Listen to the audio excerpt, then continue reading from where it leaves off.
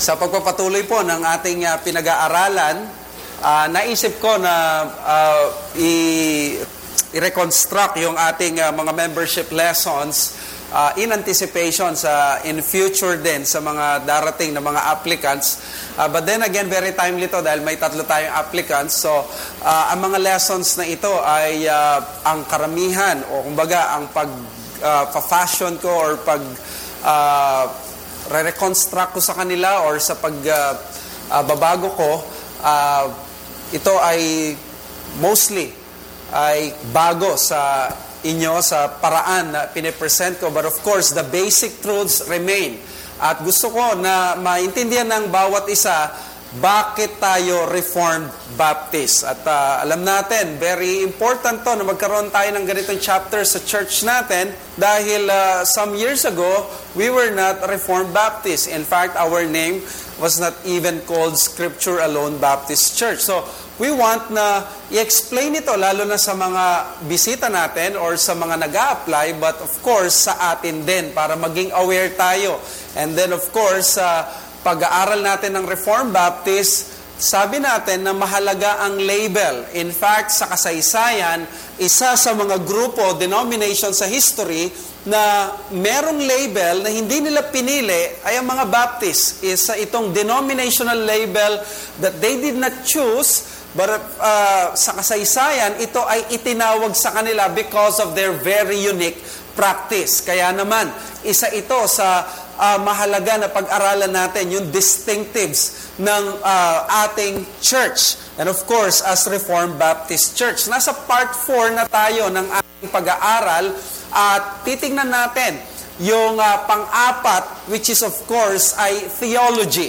Ano ang difference or distinctive ng isang Reformed Baptist Church? Sa 1 Timothy chapter 6 verse 20, ang sabi ni Paul, O Timothy, guard the deposit entrusted to you. For sure, hindi ito specifically na Reformed Baptist, but sa Timothy o sa pastoral letter, si Paul, naging kasanayan na niya na gamitin yung word na deposit. Kumbaga parang in-entrust na kayamanan ang salita ng Diyos o ang katuruan at dapat tayo bilang mananampalataya, katulad ni Timothy, ingatan ito. At ito ang tinry ng mga Reformed Baptist na mapanatili yung pure doctrine ng iglesia. Kaya naman sa pag-aaral natin, last time ay pagdating sa history, we are Orthodox. Okay? So, kung magsisimula tayo sa number 1, pagdating sa Orthodoxy, yan ay makikita mo dyan ang Catholic Church, pero nandyan din ang mga Protestants. So, nandito tayong branch. Dito tayo sa taas, na branch na yan, pareho tayo ng paniniwala pagdating sa Trinity, pagdating sa deity of Jesus Christ. Okay? Pero, naghiwalay tayo sa Catholic Church ng pagdating na dito sa issue ng gospel o sa evangelicalism. So, pagdating sa evangelicalism, we are, pagdating sa soteriology, we are evangelicals. So, dito tayo. Okay.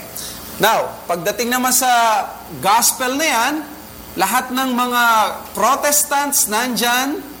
Pagdating sa issue ng by faith alone, nandyan ang mga ibang born again. Nandyan ang mga reform. So, ito yung branch natin, na sinusundan. So, of course, ang Catholic Church, hindi sila salvation by grace through faith alone. Kaya, pupunta tayo dito sa branch ng Reformation.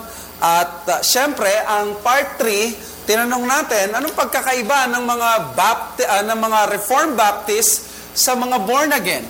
Now, hindi lang tayo basta Baptist, hindi lang tayo basta born again, tinawag tayo pagdating sa ecclesiology, tinawag tayong Baptist, ecclesiology.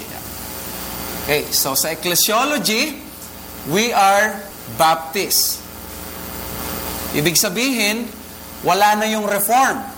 Hindi tayo inherently reform, or pag sinabi reform Presbyterian or sa mga ibang branch ng Reformation pagdating sa ecclesiology, because we believe sa baptism ng professing believers. We do not believe pedo-baptism, na binabaptize ang bata by the virtue of the faith of their parents or believing parents. So, sa kanila, member considered ang isang unbeliever na bata.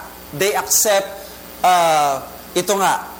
infant baptism. But of course, we believe believer baptism. Bakit believer baptism? Because sa scripture, sa New Testament, may faith baptism sequence. Hindi binabaptize ang walang faith. Okay? Ang bata hindi kayang sumampalataya sa sarili niya. So, ayan. And then secondly, nakita rin natin na regenerate membership ang New Testament. Ibig sabihin, kailangan ng may profession ng faith. Yung gathered church idea, hindi niya inaalaw yung unregenerate na pumasok sa iglesia. Kaya sabi sa Luke chapter 3 verse 8, bago sila na maturing, o kumbaga, kung talagang sila ay nagrepent, they have to bear fruits. So therefore, ito yung mga text na ginagamit namin. Bakit sa church ninyo kailangan may interview? Bakit sa church ninyo kailangan merong munang probation period na mga ilang buwan para obserbahan? Because sa New Testament, wala kang makikitang ilang buwan, observation na gano'n. Pero may mga text na nagsasabi, kung talagang repentant ka, there must be some fruits na nakikita. At yan ang dahilan bakit hindi namin kagad tinatanggap yung mga basta-basta umaaten dito. And of course, bilang Baptist, tayo ang nagpasimuno at naglagay sa logical conclusion sa priesthood of all believers, yung individual soul liberty. Kaya alam nyo, isa sa pinakamalaking kalokohan na nangyayari sa mga churches ngayon na Baptist or Baptistic. When we say Baptistic, born again, Protestants, Baptistic ang mga yan. Nakakalungkot kasi may mga tao na or leaders na sinusuppress yung soul liberty. Kumbaga, they are trying to have demagoguery sa iglesia nila and they want na sila ang overrule sa conscience. Nilo-lord nila yung conscience ng mga members. Ito nga yung pagkakaiba ng mga Baptist. This is what makes us uniquely Christians bilang Baptist, because we believe that the God of the Bible is the Lord of the conscience alone. Ibig sabihin, wala nang ibang makakapagsabi sa atin kung ano ang dapat without even explaining, kundi ang Diyos lamang. So, therefore, ecclesiology separates Reformed Baptists from Presbyterians, Lutherans, Anglicans, lahat ng ito nagbabaptize ng bata. Okay? So malinaw. Ngayon, alam na natin, ano ang susunod na distinctive natin? Well, pagdating sa theology, we are Reformed. So, sa theology, we are Reformed. Bakit? Dahil may mga Baptist na hindi Reform. Di ba? So, may mga Arminian na Baptists. At yan ang pag-aaralan natin ngayon. So, mahilig po ba kayo sa history? Medyo magkaroon tayo ng konting paglalakbay sa history ngayon. We want to talk about bakit ko nasabi na in theology, we are not actually masyadong Baptist. What makes us Baptist only is our ecclesiology. But other than that, we are all the way Reformed. Kaya huwag niyong isipin na, ay, Baptist church ito. No? Ay, may Baptist church dito sa Kalumpit, sa Malolos, dito sa San Simon, sa Pampanga. Katulad ito na scripture alone. In fact, makikita ninyo ngayon, mas maraming pagkakatulad ang mga Reformed Baptist Church sa mga Presbyterians kaysa sa mga Reformed sa atin, kaysa sa mga Baptist ang nakalagay dyan. Bible Baptist, Fundamental Baptist, at Super Baptist, at kung ano man. Maraming mga pangalan yan, no? Si April, naka-attend na, o naging member ka ba doon sa Rapture Ready Baptist Church? May Rapture Ready Baptist Church. Diba? So, ito yung pag-aaralan natin. Well, the First Baptist Church ay maaaring nagsimula, sorry guys, hindi sa Pilipinas, At lalong-lalo nang hindi sa Galilee kung saan nagbabaptize si John the Baptist, kundi sa Holland. Marami nagsasabi, dahil daw baptist tayo, at si Jesus binaptize, hindi ni John the Methodist, hindi ni John the Presbyterian. Usually, mga nagsasabi nito, yung mga matatanda, yung nahihirapan pang huminga, yung mga nakikinig naman nila, talaga, amen, amen. Jesus was not baptized by John the Catholic. Amen. Tapos, i-wave nila yung mga Bible nila. He was baptized by John the Baptist. Palakpakan naman sila as if ang Baptist ni John the Baptist ay denomination. Di ba? So, we do not believe in what we call Baptist successionism or yung tinatawag na Baptist bride because that is a very worse heresy. Imagine mo kung di ka Baptist, di ka ligtas, kalokohan yon, di ba? So, we did not come from John the Baptist. By the way, kung galing ka kay John the Baptist, member mo si Christ. Galing, di ba? Si Christ, hindi siya Christian. Si Christ, siya yung Christ. Hindi siya Christian. Hindi siya member ng church. He is the head of the church. Okay? So, eto yung pinagmulan ng mga Reformed Baptist. Si Francis Johnson, siya ay actually, galing sa separatist. Ang mga separatists, ito yung mga sa England, Anglican ang England, di ba? Anglican sila. So, ang ginawa nila, may mga, sabi nila, parang yung Reformation sa England, kulang. So, nagkaroon ng mga separatists. Ang mga separatists ay nahati sa dalawang portion. May mga Presbyterians, o yung tinatawag nila dissenters, no? Nagdi-dissent sila. At, by the way, mali yung aking, So, hindi sila, ang mga Presbyterians, di pala separate. Anyway, Puritans, mali yung aking, ang mga Puritans, they want purity sa Church ng England. Gusto nila na, parang nagkukulangan sila sa Reformation ng England, kaya tinawag silang Puritans, hindi po dahil yung kanilang damit, Puritan ang tatak. Yung Puritans, they want purity, tapos, may mga Puritans na naging separatists. So, andito yung mga Presbyterians, yung mga binabasa ninyo, na John Owen, sila Thomas Watson, andito sila. Separatists, dyan tayo manggagaling. Ang mga separatists sa Church of England, may pangalan na, ayan sila, nagtatago sila dahil, syempre, persecution, hindi sila tinotolerate.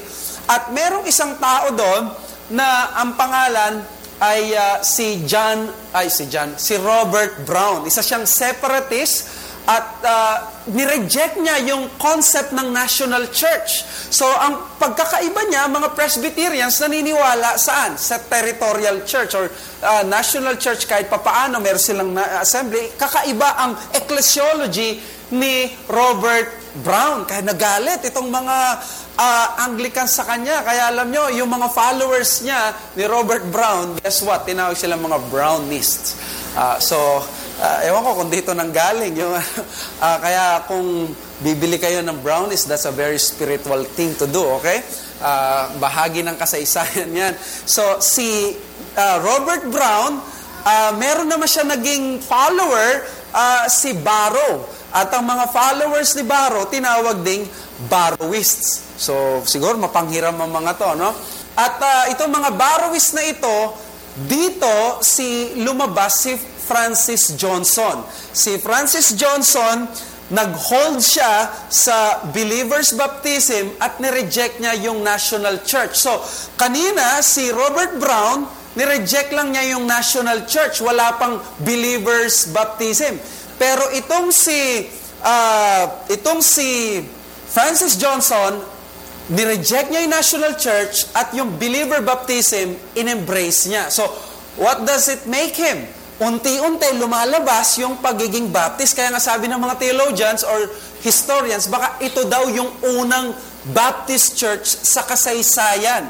No? Kaya ang sumunod lamang dito, sila John Smith. Si John Smith, siya yung, binaptize ba niya yung sarili niya? Kasi siya yung, binaptize niya yung sarili niya doon sa river. At sila Helwis, at sila ang nagpatuloy, no? Dumami ng dumami itong mga Baptist na ito, pasimuno ni Francis Johnson. Pero, ang mga Baptist na ito, by the way, huwag niyong isipin na reform na agad. No? Sila yung tinatawag na mga General Baptists. Tinawag silang General Baptist dahil ang theology nila ay Arminian. So, yung mga unang nakadiskubre at nakapansin sa validity ng believer's baptism, hindi mga reform. Of all people, hindi reform ang makakapansin na mali ang infant baptism, di ba? So therefore, ang mga Arminians, pasalamat tayo sa Diyos, ang mga Arminians ang nakapansin nito, ang mga General Baptist. And then, noong 1638, itong si John Spilsbury, siya ang karoon ng splinter group, humiwalay siya sa mga General Baptist, and what he did was to start a church noong 1638. Tatawagin na yung kanilang grupo na Particular Baptist dahil ang kanyang paniniwala hindi Arminian. Because the General Baptists are Arminian at itong itong si John Spilsbury ay Calvinistic. So Particular Baptist siya, pero nakakalungkot doon sa grupo ng mga English or British Particular Baptists, lalabas dyan ang isa pang grupo. So dito, meron tayong tinatawag na Particular Baptist, pero ma-break na naman yan, alam nyo, sa isang movement, sa isang grupo, hindi mo maiwasan may mga maiinit, tama? Yung talagang very passionate. O, eto yun. Kapag sa barkada nga lang, no, meron talagang ang ayaw paawat. Itong mga ayaw paawat sa Particular Baptist, tinawag silang mga strict Baptist. Ang mga strict Baptist, tinawag silang strict dahil sila ay mga hyper-Calvinists. So ito yung mga hindi nag-evangelize, ito yung hindi nag-offer ng gospel. Sa tingin nila, maglalakad lang ang tao, kung gusto nang iligtas ng Diyos, maliligtas. Ganyan lang. Walang means. Yan ang mismong definition ng strict Baptist or hyper-Calvinism. So therefore, gusto kong ipakita sa inyo na yung mga, by the way, ito pala yung grupo ng mga Particular Baptists noon, nung dumami na sila. No? At ito yung halimbawa ng isang strict Baptist church ngayon, ang Rehoboth Strict Baptist Chapel. Wala kayong makikitang strict Baptist church na napakalaki. Usually, mga kakaunti lang yan. Even the Church of John Gill, no? Napakarami nun. Pero nung siya ay hinawakan niya, naging parang konti lang. Nasa 18 na lang. Hindi sila nag-evangelize. Hindi sila talaga nag-o-offer ng gospel. No? Although welcome naman ang mga visitors. Nakakapagtaka. No? Pero ang lines of division, gusto kong ipakita sa inyo, at yung development sa history ng Baptist, nahati sila actually sa issue ng doctrines of grace. So sa theology talaga tayo nagkatalo. Bakit nagkahiwa-hiwalay ang mga Baptist? At ang pinaka-point is what? The doctrines of grace. At ano yung doctrines of grace? Ang doctrines of grace is the issue ng limited atonement. Yan ang issue dyan. Bakit tinawag na particular? Bakit tinawag na strict? At bakit tinawag na general? Kaya tayo bilang Reformed Baptist, hindi tayo mga General Baptist, no? Mga kernel lang. The General Baptist, they base on their name, on their belief, in the extent of the atonement. Sa mga nag-a-attend sa Bible study sa Malolos, alam natin na ang mga Calvinists, they believe on the limited atonement o yung particular redemption. Now, may general, merong particular atonement. Ang paniniwalang general atonement na matay si Jesus para sa lahat ng tao. So therefore, hindi talaga actual ang pagliligtas ng Panginoon. Ang tawag lang doon ay potential salvation. Kasi nung namatay siya para sa lahat, hindi naman lahat naligtas. Tama? So that is the reason bakit hindi matanggap ng mga taong ito ang atonement na ang Panginoong Yesus ay namatay lamang para sa mga iilan o para sa mga elect. Alam niyo, ang General Baptist ay may makulay at nakakalungkot na kasaysayan. Ang mga General Baptist, they were characterized ng growth, compromise, at decline. In fact, No? Isang point lang ng doctrine ang inayawan nila. Alam niyo nangyari sa kanila? Napakabilis pumasok ng false doctrine. Dahil hindi sila ganun ka-strict, ang ginawa nila is that nagkaroon ng issue. Yung issue is about this man. Kilala niyo ba siya? Si Socini. Siya yung naging proponent ng paniniwalang Socinianism. Ang Socinianism, magiging Unitarianism yan. Ang paniniwalang si Jesus ay hindi Diyos, so therefore, si Jesus hindi full deity, kaya itong Socinianism na ito nakapasok sa loob ng General Baptist movement. Ang General Baptist, hinayaan nila. Could you imagine these people? Ayaw nila na i-address yung fault at yung error. So ang ginawa nila nung namatay yung pastor na nagpasimuno ng Socinianism sa loob, naghiwalay sila, pero nung namatay nga yung tao, nagbalik sila, pero hindi na nila pinag-usapan yung false doctrine. So therefore, nag-compromise ang General Baptist. Kahit may false teaching sa inyo, sige, mag-unite tayo. Di baling i-set aside muna natin ang katotohanan. Let's listen to Thomas. And by the way, ito pala yung paniniwala ng mga General Baptist na hindi sila naniniwala sa particular redemption. Si Leon Macbeth sa kanyang The Baptist Heritage. Thus, the General Baptists chose denominational unity at the expense of doctrinal agreement. Within a few years, the older General Baptist leaders were called to their reward. Not many General Baptists were left who remembered the old doctrines of the full humanity and full deity of Christ and the vicarious atonement of the cross. Ito yung nakakalungkot. No? Ito palang General Baptist na ito, hinayaan nilang pumasok yung kinu-question ang pagka-Diyos ni Jesucristo, yung full humanity niya at full deity. And guess what? Pumunta ka sa Amerika, napakaraming mga Baptist at Baptistic churches na napakalamya at napaka-anemic ng Christology nila. So therefore mga kapatid, meron itong lesson sa atin. Hindi tayo pwedeng maging loose sa isang klarong teaching ng Scripture, lalo na sa doctrines of grace, because yung vulnerability na maaari tayong magkaroon ng slippery slope pagdating sa false doctrine. I think si Lawson ang nagsabi na ang election, once na inalis mo ang election sa loob ng iglesia, pabulusok na daw ng pabulusok yan hanggang maging man-centered ang salvation, decisionistic, at it keeps going down and going down even to the pit of hell.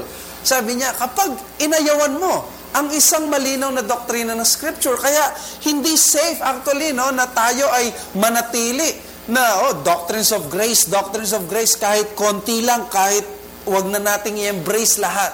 This is a historic case na kung saan ang General Baptist nagsuccumb sa maraming mga errors because of their failure to embrace yung full chain ng doctrines of grace. But of course, we are interested sa pinanggalingan natin.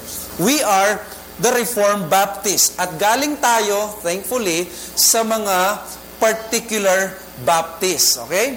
Ang mga particular Baptists, or tayo, pwede tayong matrace actually sa history sa tinatawag na JLJ Church. Okay? Yan ang designation ng mga historians sa tinawag na church ni Henry Jacob at ni John Lathrop at ni Henry Jesse. Ayan si Henry Jesse, hindi po simply Jesse, no? Henry Jesse. At yung tatlo na yan, no? Umalis yung isa, pinalitan ni Lathrop, and then pumalit naman si Jesse. Silang tatlo, sabi ng mga historians, sila talaga ang pinagmulan ng Reformed Baptist Church movement. Dahil itong si Henry Jacob, separatist siya, pero ang mga separatists, pwede kasi itong maging extreme, radicals, pero ang mga ibang separatists ay naging Calvinistic.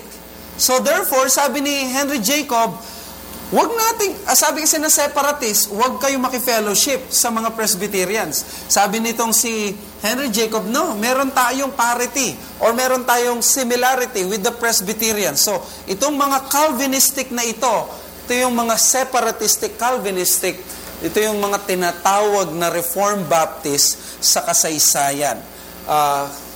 Nakifellowship sila sa mga Puritans at alam nyo, si Henry Jesse, napakahalaga ng papel niya sa kasaysayan ng Reformed Baptist dahil sa kanya, nung siya ang pastor, siya ang una na nag-entertain ng question kung biblical ba ang infant baptism. Siya, syempre, no, dahil Calvinistic ka, Reformed ka, you have to understand, wala pang concept na tinanggap ang marami about believer baptism. Puro reform, pag reform, puro nagbabaptize ng bata. So therefore, napakahirap nito. Kaya ang ginawa nitong si Henry Jesse, siya yung una talaga nag-entertain. Wow! Kaya nangyari is that, nung siya mismo, na-convince siya na hindi dapat i-baptize ang bata at i-baptize dapat ang mga believers. So therefore, by 1670, 300 ang uma-attend sa church. Yung JLJ Church. And from 1924 to 1934, si Ernest Kivan ang pastor dyan. At alam nyo, hanggang ngayon, nag-e-exist ang church na yan. So, kaya muna, kailan to? 1670. Malapit na ang kanilang 400th anniversary. No? Baka gusto nyo na magkaroon ng pilgrimage doon. At ito yung mga unang Baptist or mga Reformed Baptist. So, therefore, mga kapatid, what I'm telling you is that itong mga, let's try to see muna, itong si Benjamin Kitch. Alam niyo si Benjamin Kitch, siya yung nagbaptize sa dati niyang pastor nung na-convert sila sa believer baptism. Ayan, si Kevin Nolliat Kitch. Sabi ni Michael Haykin, when it comes to Baptist origins in the 17th century, the attention of Baptist historians has largely been focused on the general Baptists. Yet it is the Calvinistic Baptists who, though they appear on the scene of history later than the general Baptists, are more important for the ongoing stream of Baptist history. So therefore, mga kapatid, sa kasaysayan, sikat ang mga general Baptist, pero ang totoo, ang mas maraming na-contribute ay ang mga particular Baptist. So therefore, what I'm saying to you is that in theology, ang mga particular Baptist, sila ay mga descendants ng mga Puritans at ng mga Reformed. So therefore, we are Reformed in theology, but Baptist only in ecclesiology. So, lagi nyo pong isipin yan. Saan ka naiiba sa Reform? Ecclesiology lang. Saan ka naiiba sa mga Baptist? Sa lahat, except sa pangalan. Nakikita ko natin. So, at least, maging malinaw. Baka akala natin, Baptist Church. Well, of course, Christian yan, Baptist Church yan. But, you understand na napakalaki ng difference natin. But I'd like to point to you sa dalawang documents na magsasabi na ito yung single historic evidence na talagang tayo ay reform. What I'm saying is the London Baptist Confession of Faith. The first is the 1644 Baptist Confession. Ang 1644, tandaan nyo, itong 1638, si John Spilsbury, nagsimula pa lang siya ng particular Baptist, so therefore, kinikilala sila parang, sino mga baguhan na to? Kaya parang napakaraming misconception. Ang tingin sa kanila, sino to? Mga kakaiba to. Kaya, imagine niyo, ang mga players noon sa politics, 1638, 1640s, ito yung panahon, Tatay Peter, na si Bishop Laud, na nagpe-persecute, no? Sa mga separatists. Okay? So, ito yung panahon na imagine mo kung ikaw ay Anglican, pine-persecute mo mga Reform. So, biglang darating itong mga Baptist, sabi ng mga Anglican, sino mga to? Sabi ng mga Reform, sino kayo? So therefore, kinailangan na magkaroon sila ng Confession of Faith. Ang Confession of Faith na ito, ginawa noong 1644. Actually, pasikreto dahil nga bawal pa eh. Ang nangyari, noong 1644 lang, may pamphlet na ibinenta sa isang bookstore at yung bookstore na ito, so sa pamphlet, naglalaman yung Confession of Faith ng mga Baptist na inatenan ng mga 7 pastors or 7 churches. So, ang gusto nilang ipakita na hindi sila yung mga Anabaptist dahil pinagkakamalan silang Anabaptist. Kaya nga ang title ng pamphlet, The Confession of Faith of Those Churches which are commonly, though falsely, called Anabaptist. Bakit? Dahil ang mga Anabaptist ay ano? Ang mga Anabaptist sila yung naka-discover ng una ng pananaw na dapat i-baptize muli ang bata, believer baptism. But this Anabaptist, hindi tayo nanggaling sa kanila kasi mga super charismatic sila, naniniwala sila ng direct revelation sa Diyos, baka mga continuationist, no? Pero worse sila doon. Mga pacifist, mga anti-government, mga cult sila. May pagka-cultic sila. Sa isang bagay lang naging tama ang Anabaptist, yung conception nila ng believer baptism. So therefore, extreme ang mga Anabaptist noon. Kaya galit si John Calvin sa mga Anabaptist, na minana naman ni Michael Horton, na binabanatan niya lagi ang mga Anabaptist. May mga tama ang Anabaptist, pero minsan, no, alam nyo, pag napakasama ng tao, no, maka-character assassination, parang halos wala silang ginawang tama. Pero ang totoo, yung iba, mali naman ang accusation sa kanila. Pero ang gusto lang gawin ng mga Reformed Baptist or ng mga particular Baptist, hindi kami ang mga Anabaptist nung panahon na yon. And then, ang sabi ng mga Reform, sino itong mga Baptist na ito? Ito ba yung mga Baptist na humiwalay, pero mga Arminian? So, ang ginawa ng mga Reform, abay, galit sila.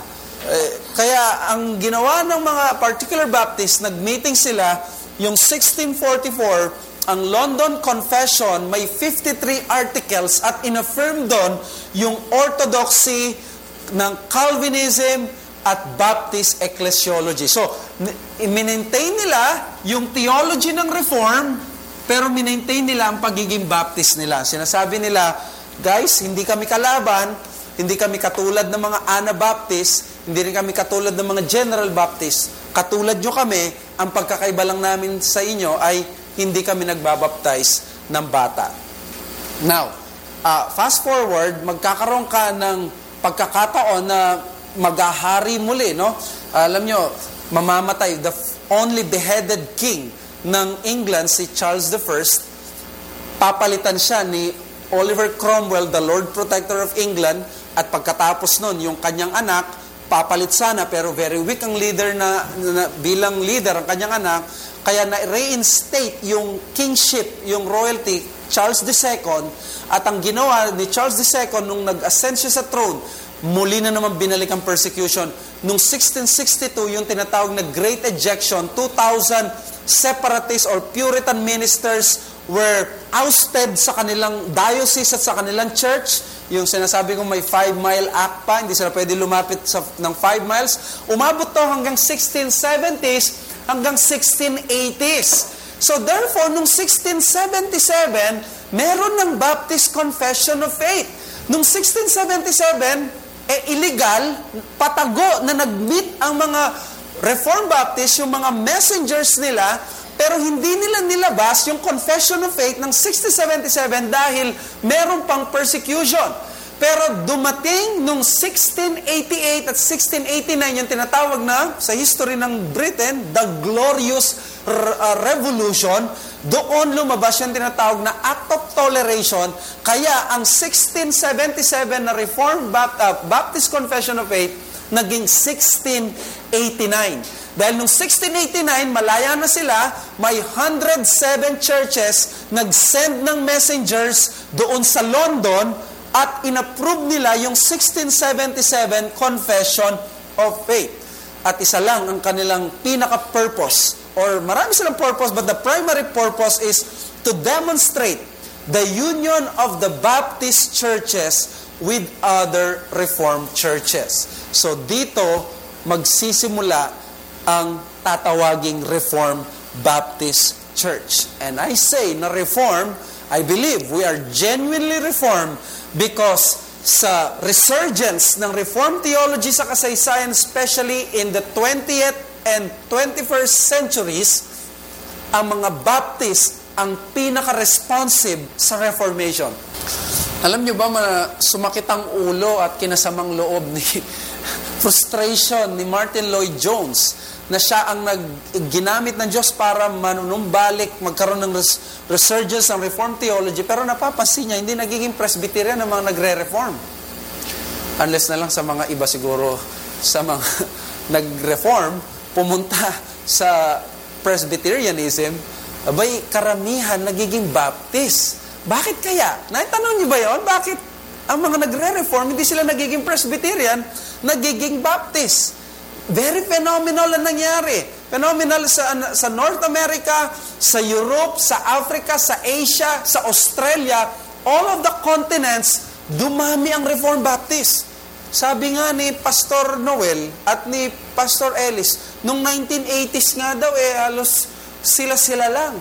Talagang wala. In fact, Cubao Reformed Baptist Church will celebrate yung kanyang 40th anniversary sa Sabado. At alam niyo, pag nag-celebrate ang Cubao Reformed Baptist Church ng 40th, ibig sabihin, wala ka ng anumang Baptist Church na makikita sa Pilipinas na mag-celebrate ng 41st at 42nd. Cubao Reformed Baptist Church is the very first Reformed Baptist Church sa Pilipinas. And look at what happened noon ngayon, sa Reformed Baptist community. Kahit saan may Reformed Baptist na at dumadami. Well, kulang pa. Mas marami pa mga Bible Bap, of course, Fundamental Bap. Kahit saan na parang kabuti nagsusulputan.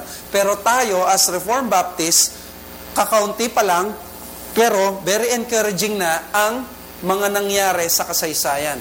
Sabi nga nila ng mga taga-Cubao, noon daw, dahil kokonti sila, at suspicious sila siguro sa mga tagalabas. Kung talagang Kristiyano sila o Reform sila, meron daw silang pinatupad na parang unwritten rule. Alam niyo yung tinatawag na Nancy Rule. Alam niyo yung Nancy Rule? Ang Nancy Rule ay huwag ka magpapaligaw sa non-CRBC member. So, kaya may Nancy Rule sila. Kaya, kumbaga dahil sila lang, buti naman na-lift na yung ban na yon. Dahil nga marami ng mga Reformed Baptist. At ito ay isang bagay na ipagpasalamat natin, mga kapatid, lalo na mga singles. At tayo rin, na mga members, hindi na tayo katulad. Dati daw, pag nag-camp sila, siguro kahit ano lang daw, isang maliit na resort, kasya na sila, konti lang sila. Nagka-camp sila ngayon, nagka-camp na. Ang last camp ng Rebap ay 1,000 plus. Marami yon sa Luzon lang. Kumpara mo sa mga iba. Diba? So, gusto ko lang din emphasize, ang responsiveness na ito ng mga Baptist, Reformed Baptist, ay nagpapakita na consistent sa Reformed theology, ang Baptist ecclesiology na ang dapat i-baptize ay mga believer lang. Sabi kasi ng mga PIDO-BAP, hindi daw tayo totoong Reformed. Dahil ang tunay na Reformed, nagbabaptize ng bata. Tandaan nyo mga kapatid, implicit lang sa Bible, wala kang makikitang explicit sa Scripture na ang pagbabaptize ng bata ay naroon. Walang sinabi na ang bata dapat bautismuhan.